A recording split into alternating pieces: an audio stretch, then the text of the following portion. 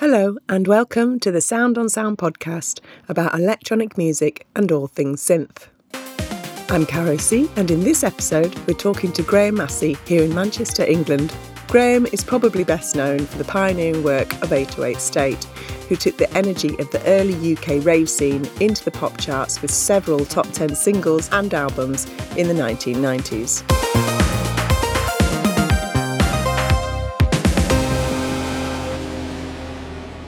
.808 State returned to international touring in 2018 to celebrate their 30th anniversary with the release of the album Transmission Suite in 2019. Graham has also worked as a producer and remixer for diverse key figures like Björk, Quincy Jones, David Bowie, The Stone Roses, Goldfrapp and Yellow Magic Orchestra. Graham's worked as a composer on film soundtracks, music for commercials, theatre pieces, public art events, and he's also the leader of a number of other musical projects in the city of Manchester, which you'll hear about shortly. To get us started, here's a snippet of Pacific, an 808 State classic track which was released in 1989.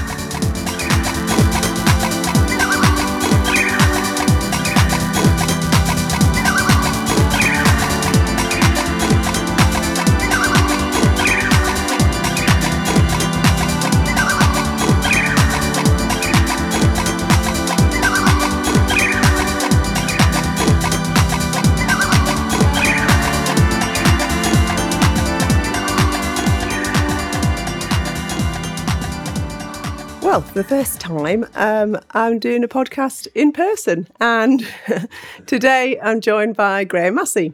Yes, next to the radiator in the kitchen. Yeah. Lovely. A cosy way to do podcasts is the future. Of course, we're both based in Manchester, UK, hence why we could meet as we were in almost the same postcode. Yes, so that's good, exactly. Isn't it? Yeah. Brilliant. I guess we're going to have to start with the timeline and the music that most people will know you for, which is 808 State. Yeah. Obviously, our passion is the gear and your creative processes.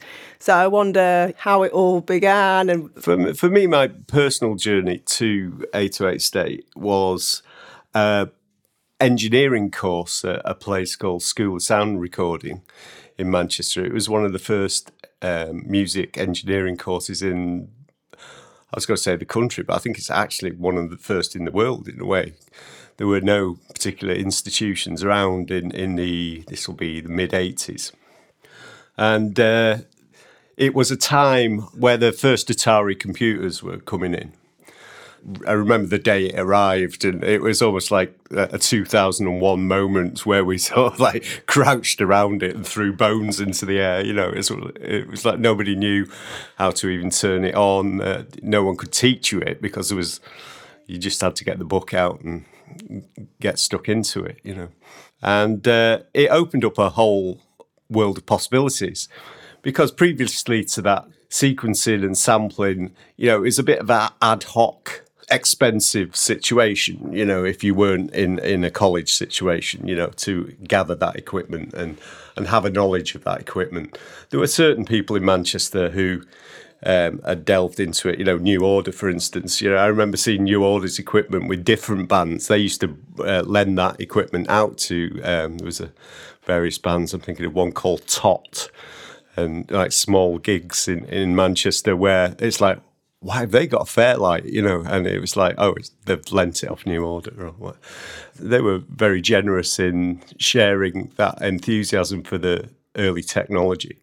But yeah, I'm trying to think where drum machines and sequencers lived back then in the 80s in Manchester, in the village-like atmosphere of the music industry in Manchester. And I do remember one guy, John Hurst, who was like an apprentice of Martin Hannon. And his flat, which he shared with the drummer from our band at the time, a guy called Phil Kirby from Biting Tongues. They had this amazing flat that was full of things like ARP 2600 and all the Roland gear from like the 808, the 303, the 101s.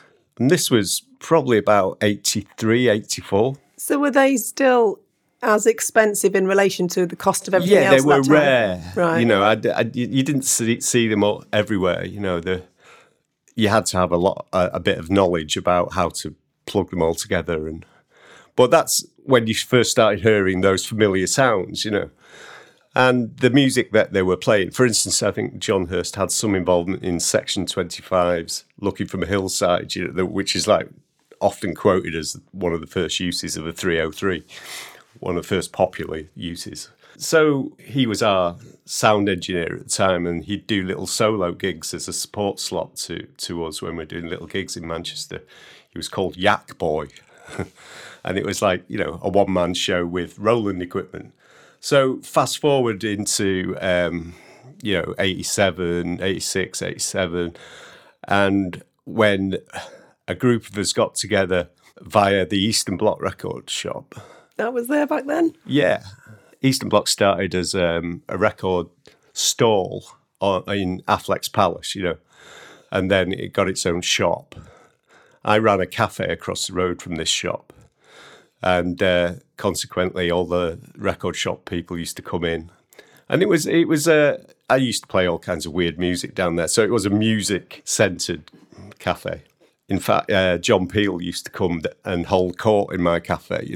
When he'd make regular trips up to Manchester and connect with the record shops, Piccadilly Records and Eastern Bloc and many others. So he'd come and hold court, and there was just this vibe of. The technology was mostly involved in hip-hop records, really, drum machines. And there was a lot of kids going into the record shop who were like groups of rappers and a little bit of equipment. They'd have budget equipment. So when I first met a guy called Gerald and the Spin Masters, who later came into 808 State, they had a hodgepodge of equipment. And we'd be doing hip-hop gigs with this equipment. At the same time, the radio in Manchester, there was a guy called Stu Allen, who died in recent months, actually. And the amount of tributes that came out for Stu Allen, he had such an effect on Northwest England in terms of music culture. He brought in all the Detroit and Chicago music. As I say, he didn't bring it in, but he kind of broadcast it. Everyone walked around with the cassettes. It was the era of the ghetto blaster. Yeah, I was going to say that. Were you already plugged into that international perspective, or was it more of a thing that was happening locally that kind of became international, if you know what I mean? No, I'd say like the international influence took seed in Manchester, is what I'm saying. There was a firm interest in American music and an outlet for it, which was local radio, not Radio 1 or anything like that, So all these seeds started growing into a more colloquial kind of music scene. Gerald was really ahead of the curve. He was making his own tapes in his bedroom and getting them played on this radio show, the Stu Allen Show. It was really based in the sort of youth club kind of scene in Manchester, which, again, the Spin Masters were really part of that. They started DJing at the Salvation Army, actually, in Manchester. And you think like, well, that doesn't sound very hip kind of thing. But those parties were big, they were kind of like where it was at that point, The youth culture, it was pre-drinking age, so it was all boiling away there, Yeah, so at that point, when I started this engineering course, we started funneling all the talent coming through the record shop into the studio from that point of view. And we took a real interest in acid house because, to me, acid house talked to me more than a lot of the other music. I loved the alien quality of the music. The fact that it related more to the left field music that I'd grown up with. Everyone in the hip hop people didn't know how I fitted in, kind of thing. I was more from the post-punk generation and growing up making records for New Hormones records and Factory records, and I was an experimentalist, So it was a collision of quite a few different personalities that started experimenting as 808 State. So the first records we made were literally improvisations in the studio over the course of a weekend. That first album we did, New Build, is limited on time because studio time was really expensive, I managed to sort of get the keys over the weekend, and because I was doing like a caretaking role at the studio, so we snuck it in left, right, and centre. But that album was knocked out in a weekend, Using using the Roland equipment at the time. You know, Gerald had the 808 and the 303. We had about 3 101s between us. Wow. So we set all those going. We had some other bits of equipment, like the Atari is on one track, an FZ1 sampler, which was a Casio, one of the first quality samplers that was under £1,000. So that was there. And then there was a really ancient sampler, an Akai wall-mounted thing with spaces for floppy disks. Someone's going to have to tell me what that is, but it was pre-S900. And that had a trigger-in mechanism, so you could send the trigger out from the drum machine into that, and you could alter the envelope of the sample at either end with these sliders, you know. So that is a real feature of that album. It's kind of gives it a real flavour. We had a Pearl Syncussion unit as well, for instance. That was something that was left over from the post-punk days, and that's all over it. Anything you could trigger, really. There was barely any MIDI involved in that album. Because we were on a limited time, you know, it's just like, what can we do quickly? That's the flavour of that album. We were just getting into it at that point.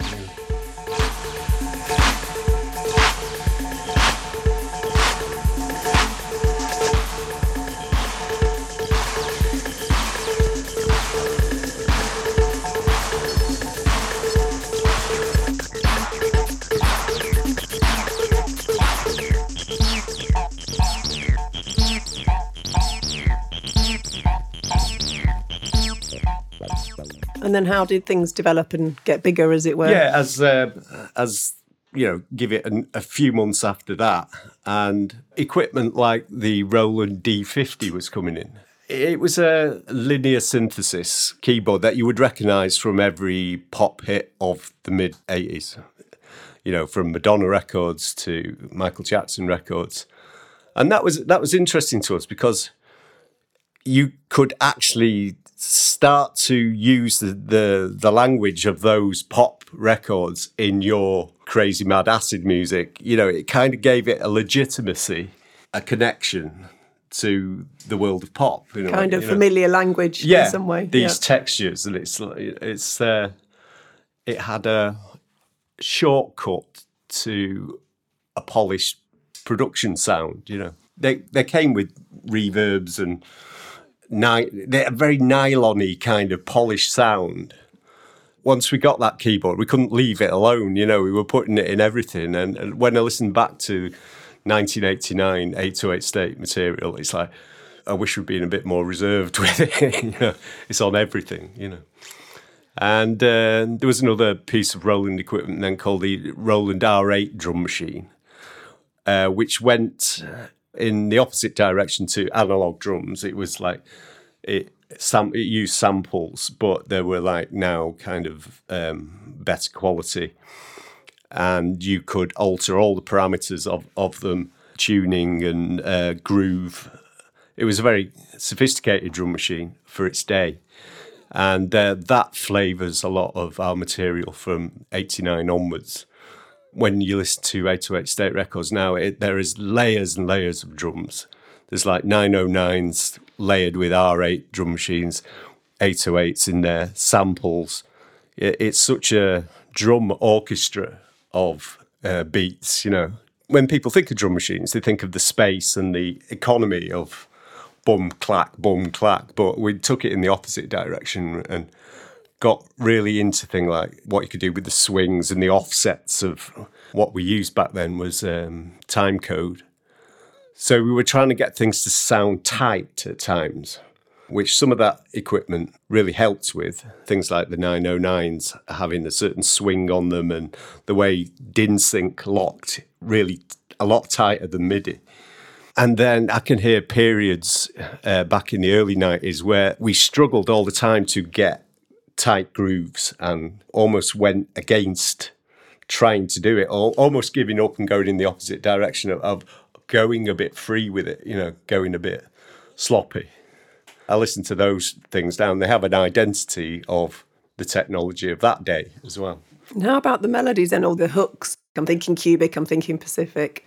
Yeah, I mean, for an electronic band, it wasn't just about the sounds, there's still a lot of musicality. Say you take a handful of groups from back then, like LFO and Future Sound of London and stuff. I think, we're way more into the kind of musical side of things, I mean, we sort of overcompensated with the music sometimes, which the Doors of the day, and we were talking, originally we were using a thing called, Hybrid Arts Simpty Track, which didn't encourage you to do linear timelines.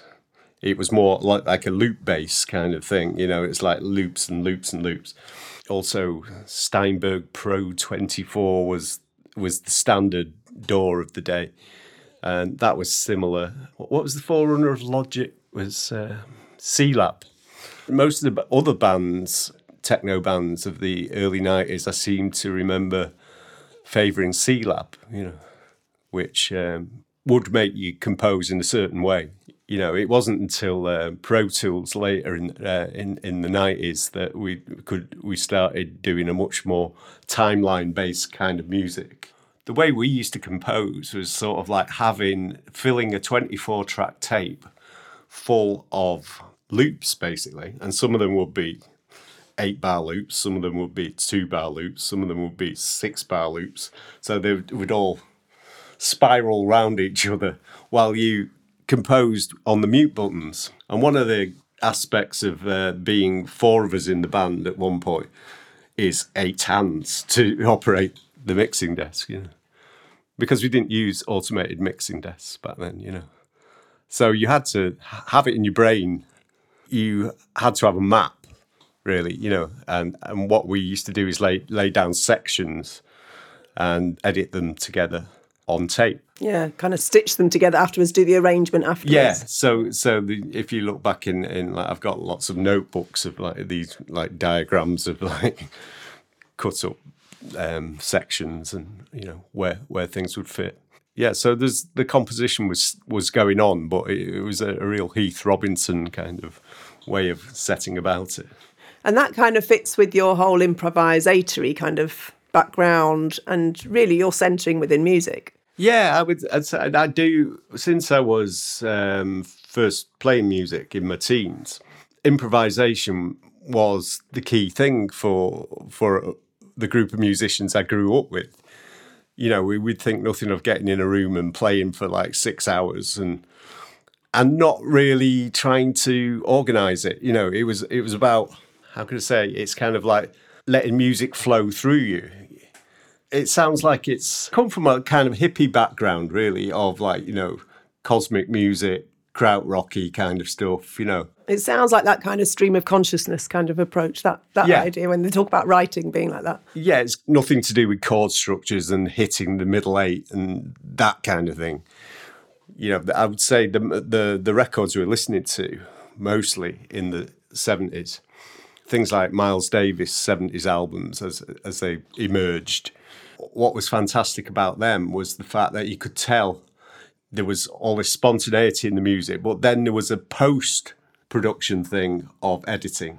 His producer, Teo Macero, used to take the raw tapes and then, almost like a dub reggae artist, apply the effects of the day and then arrange with his razor blade pieces of music that then made sense. Like, for instance, you take a track like In a Silent Way, where it's actually just there's no shame in repeating a whole section again to make a composition.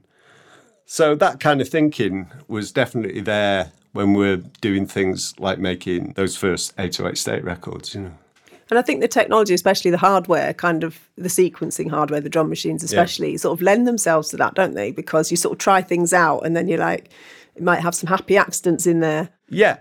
I mean, I really loved the sort of dumbness of some of those early acid records or the house records that were just insanely repetitive.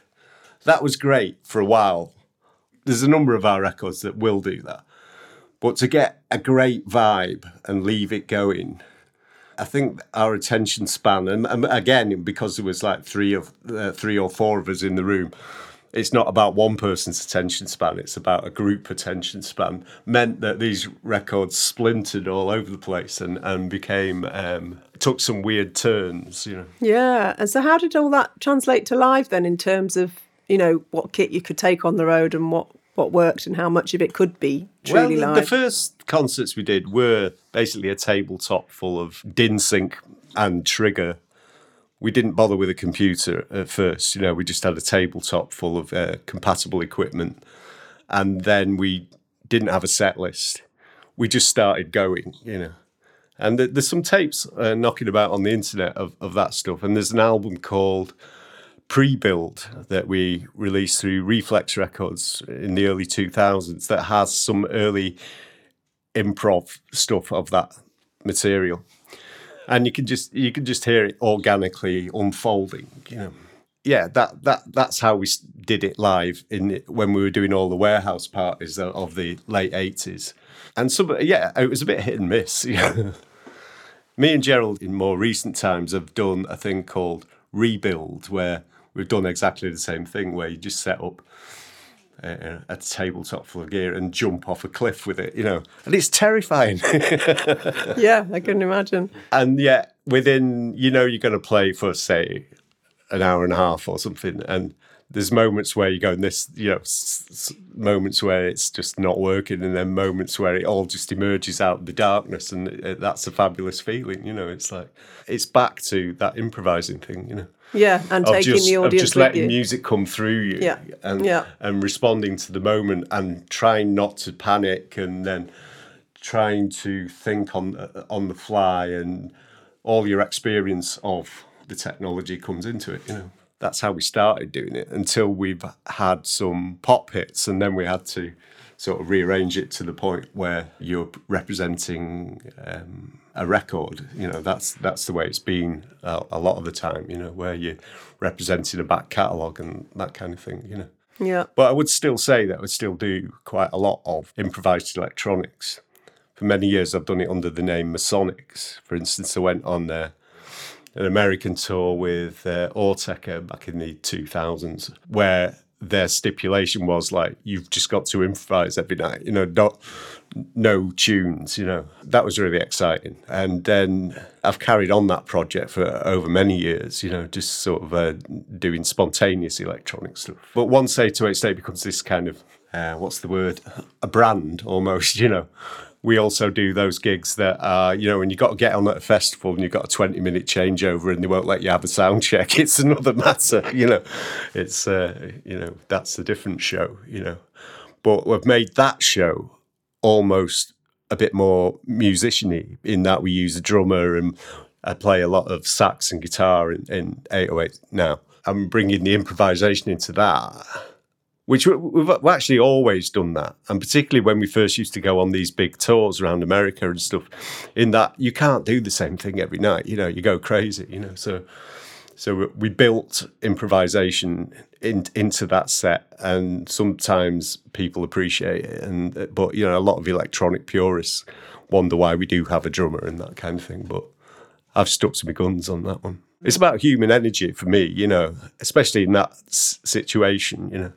But I've done all kinds of formats of 808 over the years, yeah. In recent times, I went and did a tour around Germany of just a tabletop version of some of the tracks you can't from the back catalogue that suit a tabletop situation, you know. So that was refreshing to me, to be able to address some of the album tracks that rely on more fiddly, knob twiddly business, you know. Yeah, peppered my timeline as an electronic musician, but also just as someone being at festivals and clubs and being interested in electronic music and electronic dance music. I was talking to someone recently who's a drum and bass junglist, and he mentioned you as part of that kind of roots of a lot of stuff that became drum and bass and jungle. So there was, as you say, all those seeds were being planted and sprouted. Yeah, I mean, it was the early 90s was exceptionally exciting in terms of genre bending of music. You know, it was like every week there was like unique records, you know, this developments in music. You were never short of inspiration, because it was all like a feedback system of like everyone in, I was going to say the country, but it's the world, you know, it was all feeding back on itself. And addressing the same issues, really, of like moving this music on. So yeah, I think some of our early tracks did. Trying to remember the name of the club where a lot of drum and bass came out of. Rage. Tracks like Cubic were big at Rage. You wouldn't say that was a drum and bass track, but it's the breakbeaty aspect of some of the tracks that we did. And I remember doing tracks early on that use sub bass. We got an instrument called a JD 800, another Roland synth, where one of the presets was just an 808 kick drum that you could then spread over the keyboard and apply portmanteau and distortion to. And it's like the minute we got that keyboard, we started doing that. And then a couple of years later, it was everywhere. I'm not saying we invented it, but I remember it being a thing of like, got to use that again, because it just the bottom end it gave to records. This kind of elastic quality to the and the sub, Fantastic, fantastic, fantastic, fantastic.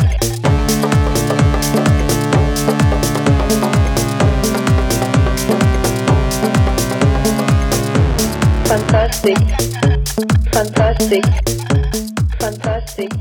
So would you confess to being a synth collector, or would you say it's just been more about you've collected things along the way? These days, in the world of Instagram and where people show off their synth collections, I'm a lightweight, Are you? Yeah. Okay. I think so. I've not got into modular, for instance, Right. And I still have that attitude of like, I'll use a piece of cheap gear. The last record we did, Transmission Suite, it was a lot of the kind of Roland era stuff that was coming out at the time. I wasn't afraid of using that, and there was a lot of sort of flack about it at the time, But people got to remember that, things like the original 303 and the 808 were derided in their day as well, So it's more important the speed of your ideas and when you can execute them. I think some of the equipment now is just getting, you don't want to spend like 4 hours of your day doing a patch. You can do that later. It's just getting the ideas down and then decorating.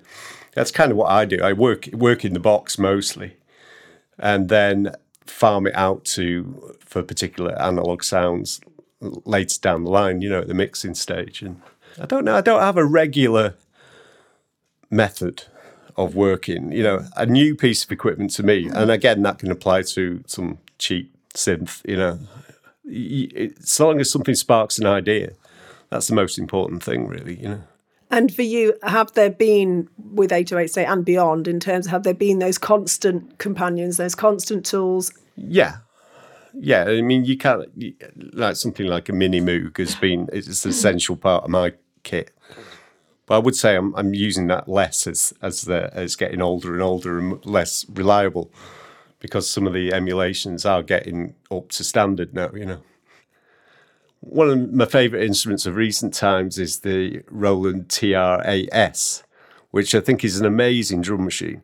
Really flexible, really creative. In the past, you used to have to sort of do passes of drum machines, and you couldn't do everything on the fly like you can now. So that's I'm almost quite obsessed with that instrument. It's opened up a new world, particularly in remixes and stuff, and how you can mutate beats and get into a whole new area of beats on it. Yeah. And then in terms of was there any moments you can think of that you were like, oh, when this arrived and made our lives so much easier or better or richer? Yeah, as I was saying before, I think when I first built my first Pro Tools rig, the ability to move huge bits of data around en masse and start developing the thing that I'd done with editing in an accurate way, that changed the music we made. The first album, I would say, where you can hear that is Don Solaris that we did in 1996. It's a different kind of music, and that is based on simply that Pro Tools coming out at that point. And obviously, the laptop thing. It's taken a few years to get that to the point where the idea of what a laptop could do and what it could actually do was there was a slow, painful process originally. I think I must have got my first one at the end of the 90s. And I could only basically do MIDI off it.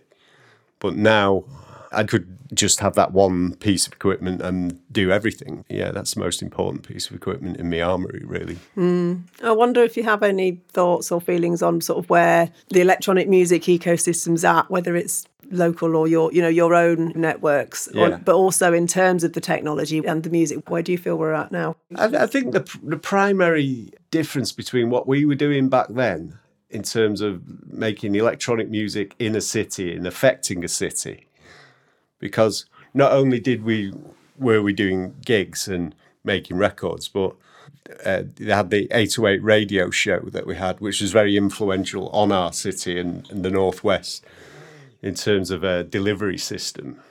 And there was an article yesterday that I was reading on the internet about how the working class are getting shut out of the arts in terms of any kind of music making sort of situation that requires time. What we did have at the end of the 80s was a lot of people on the dole. It was kind of easy to be on the benefit system back then. I think I must have been on the dole for about 8 years or something. You get your housing benefit. But I went to the University of Music in terms of just playing with people.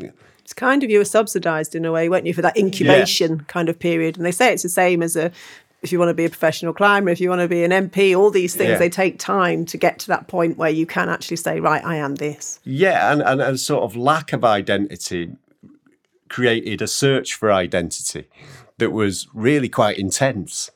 It's like, I'm worthless, or am I worth something? Do you know what I mean?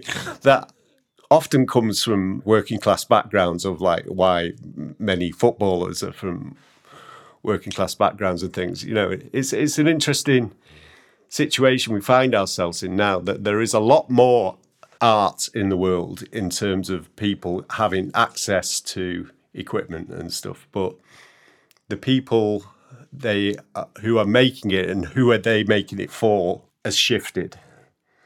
There was nothing like the feeling in Britain when rave first happened was insanely kind of communal. It felt like one of the main things about rave is the way the country connected up over those parties. So once upon a time, you didn't know anyone from Glasgow, and all of a sudden the Glasgow people knew the Manchester people who knew the Birmingham people, and it was social boundaries that were very intact in the mid-80s kind of thing. They all blurred and melted into a much more cohesive version of Britain and the world, So I remember, going abroad for the first time. I'd never been out of the country until I was 30, and first going over to places like Ibiza and meeting people from around the world with the commonality of that music. It develops an optimism in you as to how to live your life better, which this current version of the Britain that we're living in is completely the opposite of that, which is just survive, And back to separation and back to division. Yeah, and those stories need telling, I think, And those environments need promoting. So I think, I remember personally, it was the first time I felt safe on a dance floor. No one was going to bother you, or things like that. Yeah, from a sort of sexual politics kind of thing, it was like the culture that lived before it was like medieval. And I think that has endured in terms of dance music and club culture in that sense. In terms of more electronic music, club culture I'm talking about. So now we have an electronic music culture that is hobbyist in a way. That's one side that's developed through accessibility and the lowering of cost of the equipment. There's a massive hobbyist kind of area of electronic music that doesn't have a home, doesn't have a social place, So that everything like boundaries are coming back in almost, Whereas I love the fact that you've got the weirdest records in the most popularist places, I love the fact that, 808 State Records were on Radio 1 in the daytime, on builders' radios. We didn't compromise the experimental nature of music. And yet people are open to that if you put it in front of them, you know. The gatekeepers for me are kind of... Things are changing because, like, you know, there's so many portals to music now. And the gatekeepers aren't as sort of strict as they used to be, but there's no cohesion in terms of, like, you know... and this is like as a personal perspective. It's like now I'm sort of in my 60s now, you know, so I'm not going to have the same perspective on it, you know, but I feel very blessed to have, like, you know, ridden that initial wave of, like, not just the electronic music revolution, but what that revolution was for, which is social cohesion and change, you know. That was amazing to be part of that conversation. Definitely, yeah. And of course you've had lots of other projects aside from 808, so let's delve into some of those. I mean, ones I know of, Sisters with Transistors, you've got Toolshed, Biting Tongues, all Home sorts. Life. So in terms of kind of gear and musicality and processes, creative processes, let's hear a bit about those. I've always had an attitude in music making as to just use anything that's in the room. My first group was Biting Tongues, who were on New Hormones and Factory. It was like a post-punk group, but you were encouraged by the attitudes of the day to be the non-musician was okay, you know. All that thing that came out of, you know, Eno not being a musician, and every post-punk group in Manchester had a bleating trumpet in it, for instance, you know. Pick up any instrument and make noise, you know, was the playground of that. And using a lot of music concrete techniques, you know, like just using cassette players. And I mean, I think we kind of got that through bands like Can and Gong growing up in the 70s, where they would use tape recorders as part of the orchestra, you know. So that was where I started. And then Sisters with Transistors, for instance, it was a result of eBay, basically. I used to like old transistor organs, and you could pick them up so cheap. And you just pick them for their prettiness, really, sometimes. They're just lovely objects. But then once you've got about 8 of them, you get into the differences of this dying kind of culture of organs. And we formed a group based on my friend Mandy Wigby, Henrietta Smith-Roller, who's now Afro-Deutsch. She was learning the keyboards at the time. Ragnar and Naomi were piano teachers in the neighbourhood. They were teaching all the kids in the neighbourhood piano. So we formed this group, an organ quartet. And I think the idea probably came from the Steve Reich album where they got 4 organs on the cover, you know. I think that's just the initial sparking point of, like, let's do a group like that. And was that a nightmare to get them in tune and keep them in tune? It was a nightmare to get to a gig and them all to work. So sometimes we did take a spare one each. And we used synth in the bass end. So there was a lot of weight in that. You know, it was a van full. But writing that music, you had to write very almost Baroque kind of music, because you're dealing with, like, single lines weaving round each other. And you end up with a very ornate Baroque kind of sound. But we wanted to be like a disco band, really, you know. So there's a little bit of ABBA to it as well at the same time. It was a great fun project. And a relief to have these parameters of, like, just write to this equipment rather than write expansively with no boundaries and a Chinese menu of VSTs or whatever. Yeah, those limitations. Yeah, look, I love some limitations, yeah. As I spoke before, the Masonics project is about doing a more esoteric version of electronic music for me, and largely, again, about doing live gigs with it. Toolshed is my jazz project. Well, I say my jazz project, it's not really. It's, again, about improvising and having some amazing players from Manchester. A lot of them came from Matt and Fred's jazz club, you know, so some of the drummers are really versed in jazz and improvisation. It actually started off as a techno night at the Night and Day Cafe in Manchester. They wanted me to do a DJ thing every month. And I just started using it as a platform for writing on the laptop and then using real musicians in that context. So sometimes we'd end up with 4 drummers and drum loops. Again, it was like an exercise in density and great soloists. You know, we had people like Graham Clark, who was a improvising violin player. He used to be in the band Gong. And saxophone player called Sam Healy, who's just amazing. You know, a lot of young talent that came through the colleges in Manchester, like Royal Northern College of Music and Salford University, where they have great music courses. So it was a platform to get together different skill sets, but with old attitudes. I find that, you know, I'm not nearly skilled on those kind of levels, but mixing those different kind of age groups and backgrounds is where you get real gold, you know, mixing different disciplines together, you know. So at one point we had a 28-piece big band version of Toolshed back in the days of funding. And that was a life-changing experience. That was awesome, you know. But we continue to do Toolshed. Sometimes we do it as a trio. Sometimes we do it as like 8 people. Depends who's around. And we did one just before Christmas, actually, at this amazing pub in Todmorden called the Golden Lion.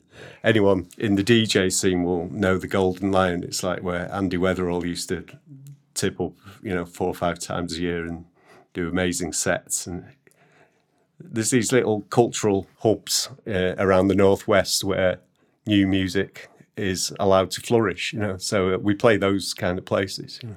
And where are you at in terms of your own music? What excites you? What excites you nowadays in terms of, you know, the magic of music generally, but also in what you want to create? Yeah, I'm at a point now where I've had a bit of a break, you know, since Andrew died, who was Andrew Barker, who was in 808 State.